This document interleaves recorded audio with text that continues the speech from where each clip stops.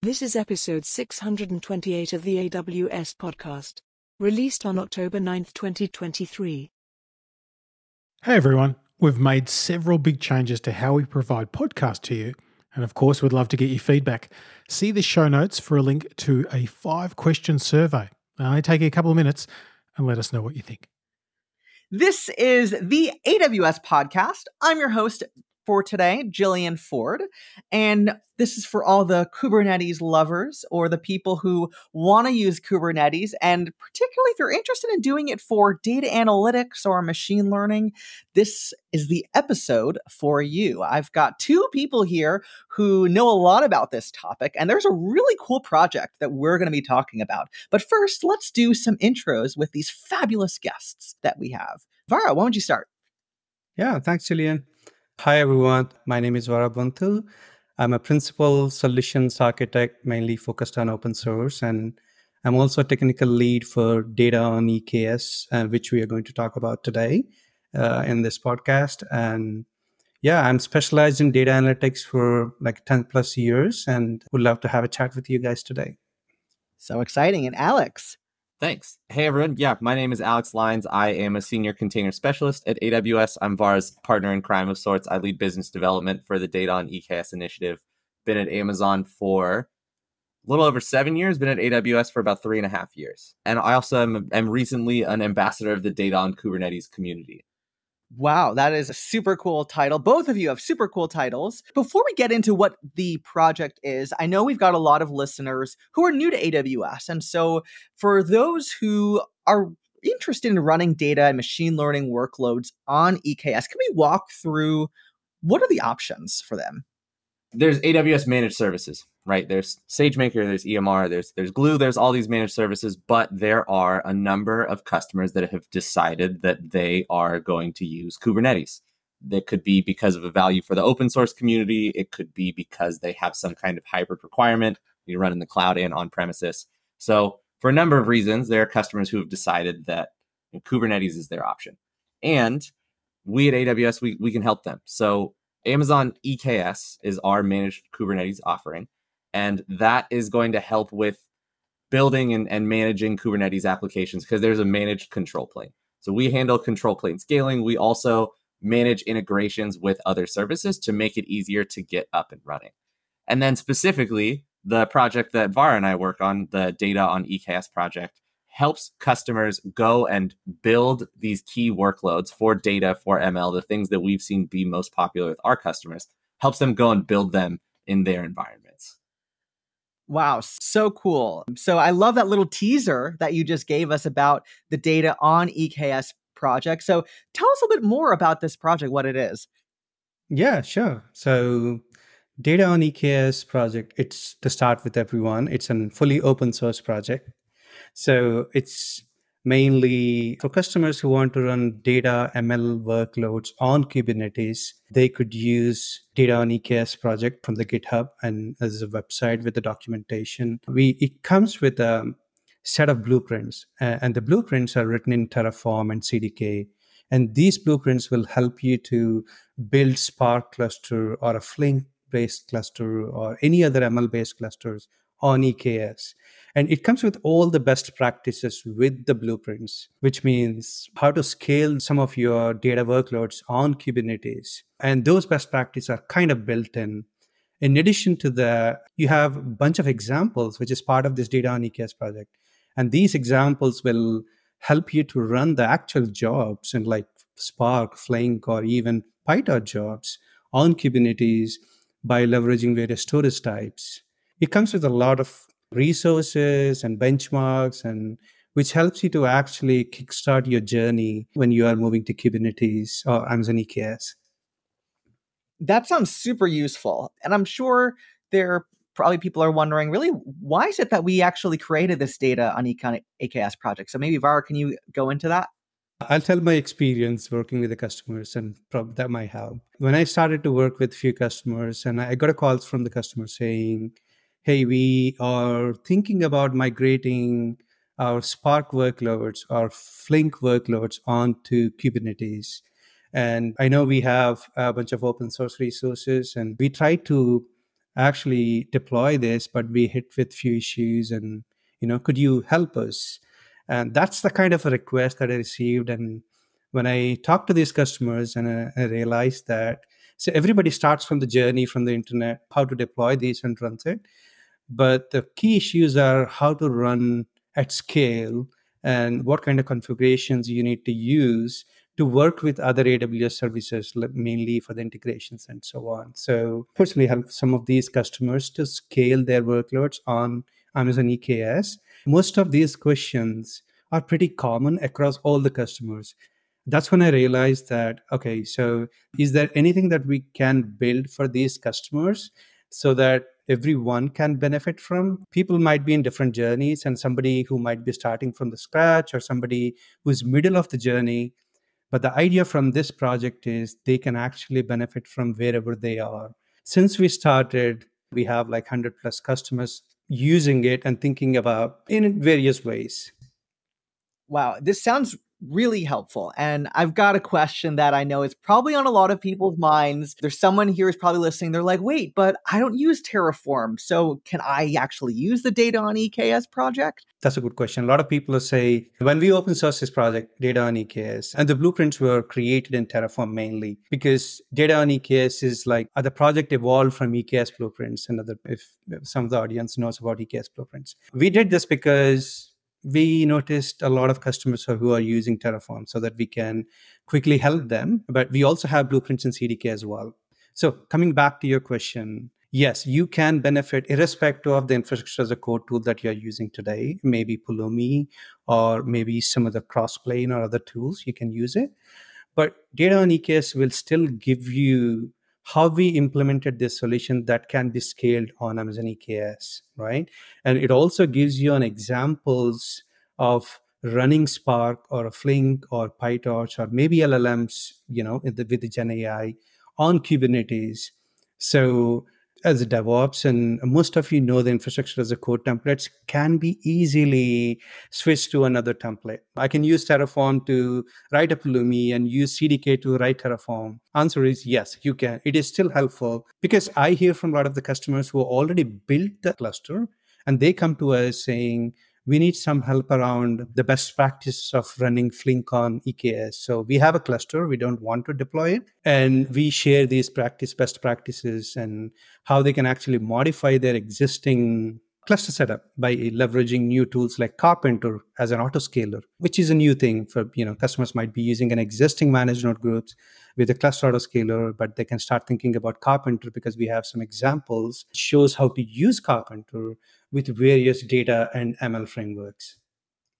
Really cool. So I've got another question, and this one's for you, Alex, because I know there's probably someone here who's listening and maybe they haven't used Kubernetes for their data or machine learning workloads. And they're probably thinking like, I used it for like back-end applications, but for data and machine learning, like, is that something that people use it for? So, but you've seen that there are organizations that are actually using Kubernetes for these workloads. So why is it that these organizations aren't actually using Kubernetes for their machine learning and data workloads? Yeah, absolutely. So it's kind of two parallel stories going on here. So when a customer starts to use Kubernetes and they start to, adopt it across the organization, they're building tools like CI/CD that support it. They're building in their governance policies. They're building observability. They're maturing their Kubernetes platform. A lot of the time is how we see it. So they're building it, and the first things that they onboard there are stateless web applications, or stateless applications rather, like web applications. And when Kubernetes was released back in 2015, that's what it was designed for, stateless microservices. And as the project has developed, more and more organizations and people in the community have wanted to use it for stateful applications. And we saw feature releases like custom resource definitions. And that's what allows for operators for these different frameworks. So now you can start to use Kubernetes to manage Spark applications. We also saw GPU support come in like 2019, right? That's a key thing that's going to unlock those ML workloads. So as organizations have been out building their own practices for managing Kubernetes, the Kubernetes project has also been advancing and opening up the possibilities to run these stateful applications, which is something that is becoming more and more popular and ever growing really And quick shout out to the Data on Kubernetes community. So that was created in 2021, recognizing this kind of groundswell of, hey, people want to use Kubernetes to manage stateful applications. How do we start to advance the techniques that are out there? So it's becoming more and more popular. So interesting. And one example to that is the popularity is the SageMaker team seeing that popularity. And now that's the support for, well, not now, it's been some time now, but support for Kubernetes operators and really being able to support ML ops with SageMaker as well. So yeah, I definitely see that it's really something that's more widely adopted now. You're spot on there. Yeah. Var, I got another question for you from your experience of working with customers really closely on using the Data on EKS project. So have you seen that, does a organization have to adopt Kubernetes entirely in the company? Because I know there's probably some people here who are working at these larger companies. And I know you've worked very closely with a lot of some people in a similar situation. Do they have to have the entire organization has to adopt Kubernetes in order to use it? That's a good question, right? So I think many customers asked about this. I would say Kubernetes is very powerful. It helps you to deploy any type of workloads. And today now we are talking about data workloads and nobody ever thought of it. When Kubernetes started, they thought about running microservice workload like an applications. And now we are running data and ML workloads. But it's mainly around what customers want to do and how familiar with the Kubernetes. If they have a few applications and data which they wanted to achieve, like data processing on a nightly batches, and we have a number of managed services which are available, like I would say Glue, EMR, and few other managed services which they can leverage without having to build the complex Kubernetes architecture. But if the organization's already adopted Kubernetes, I know there are many customers moving on to Kubernetes, and it's a perfect place. By leveraging data on EKS, you can move the workloads to Kubernetes. Even though you are full 100% on Amazon EKS, it's still having that balance of deciding on which workload can run on Kubernetes, which is not. I have simple applications. I can even run it on Lambda.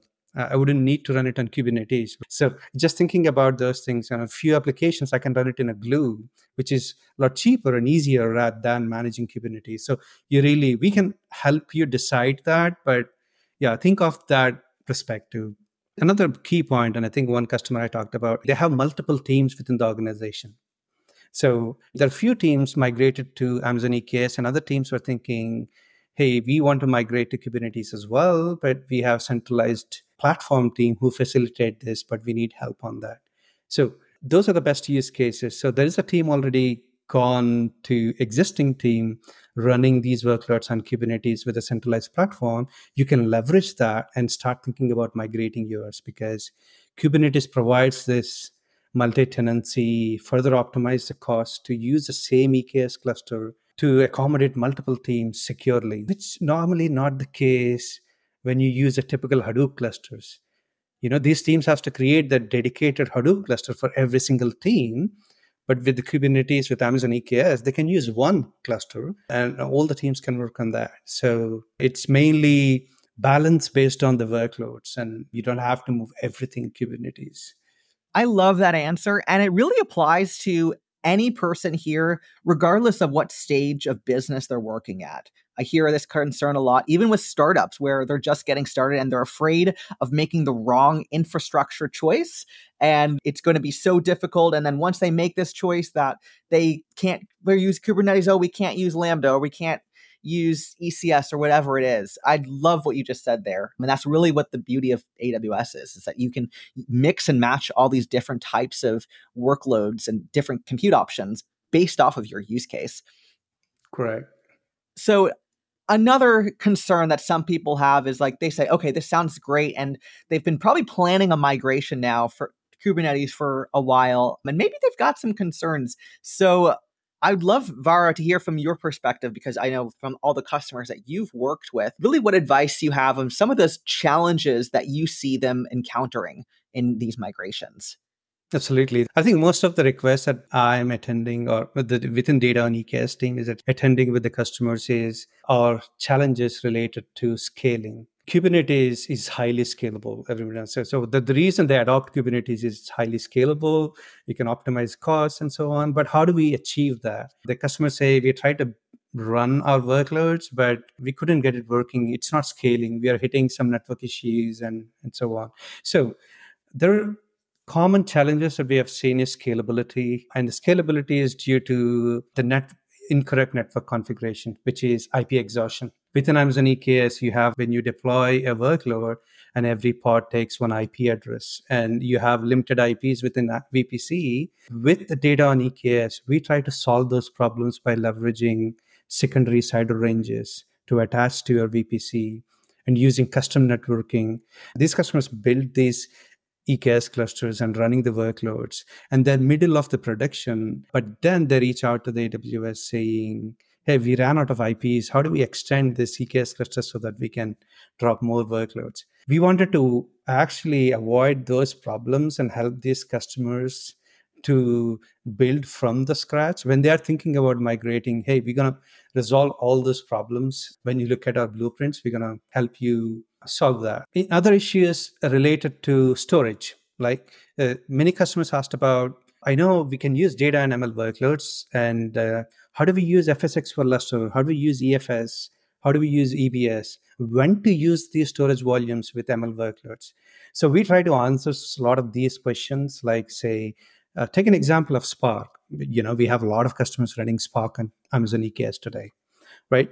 And they say Spark does a shuffle data, which means it has to store the data on us. It requires a low latency shuffling. So the question is mainly, should we use EBS volumes or should we use SSD volumes that comes with EC2 instances? So we kind of answered those things as a part of these blueprints again. For coming back to the ML stuff, talk about some of the latest LLM models like BERT large model, that Google's LLM. We kind of shown that with one of the blueprint. How do you actually leverage FSX for Lustre is a high throughput file system to do the distributed training with that FSX. So that configuration probably for some users might take some time to figure out how do we actually make these parts to connect to this FSX for Lustre and leverage this. These are the common challenges that we noticed, and we kind of built all of those challenges into solution within data on EKS today. Wow, so cool. So we've got templates for analytics, we've got templates for AI, including Gen AI. This sounds amazing. So we've got time for just one more last question and then really where people can go to actually start using this. So I'd love for both of you to share one piece of advice based off of your experience of working with customers on the Data on EKS project. So Alex, I'd love to start with you. Yeah, I think that when you're getting started, it's really important to, well, I'd take a step back. If you're already doing this or if you're looking at doing a new project, I really think that our blueprints are a great starting place, whether you can take that sample code and use it, or whether it's something where you're using that as kind of your textbook guide to follow. And it's like Far gave the example earlier of, you may use Pulumi instead of Terraform. Look at what we've done. We've built our blueprints based on working with customers and helping them get to production and scale and build at a pretty massive scale. So I would really encourage, whether you can use the sample code or whether it's something that you're following as kind of your guidebook or roadmap, there's a lot of good information in there. And I would encourage anyone to go and find those templates and let us know if there's things that you don't see there. We have an open source GitHub roadmap and also GitHub issues where you can let us know, hey, I would like to see blueprints for this and I don't see anything yet. I think one piece of advice to the customers are, so we have, like I mentioned, we have two types of customers, and customers might be thinking, we are already running Spark and Flink and other workloads on EKS. How does it data on EKS is going to help us anyway? And it's take a look at what we already have and then see whether it's meeting, are you doing the same way what we have built here? You can always learn something from this and take bits out of it. And if there is anything that you want to know, even though you are running at a scale, raise an issue, like Alex said, we're going to take a look at it, speak to you, and happy to help you and solution architects within the team. Yeah, but if you are a newcomer, wanted to think about migrating to Amazon EKS, your workloads, definitely start with the data on EKS. Reach out to a solution architect. We will come and help you. We can help you customize how you can build that. In the past, we helped the customer to save like months of the time, figuring out these things. So we are hoping that we can help you to complete your POC in weeks with this data on EKS project. Super cool. I know a lot of people are really excited to start using it. Data on EKS project, where can they find it? There's two main places. So we have a public-facing website where we have all these blueprints, and that has the reference architectures and tutorials and a lot of that kind of more descriptive information. So the website is the main place, and all of the patterns are on an open source GitHub repository, which we link back to. So those are the two main places where you can follow the data on EKS project and see the things that we're releasing. Super cool. And we'll have a link to those as well. Alex, Vara, this was super exciting. I know a lot of people, I'm sure, are really excited. I'm excited for them. So thank you so much for being here on the AWS podcast. Thanks, Julian. Thanks, Alex. Thanks, Julian.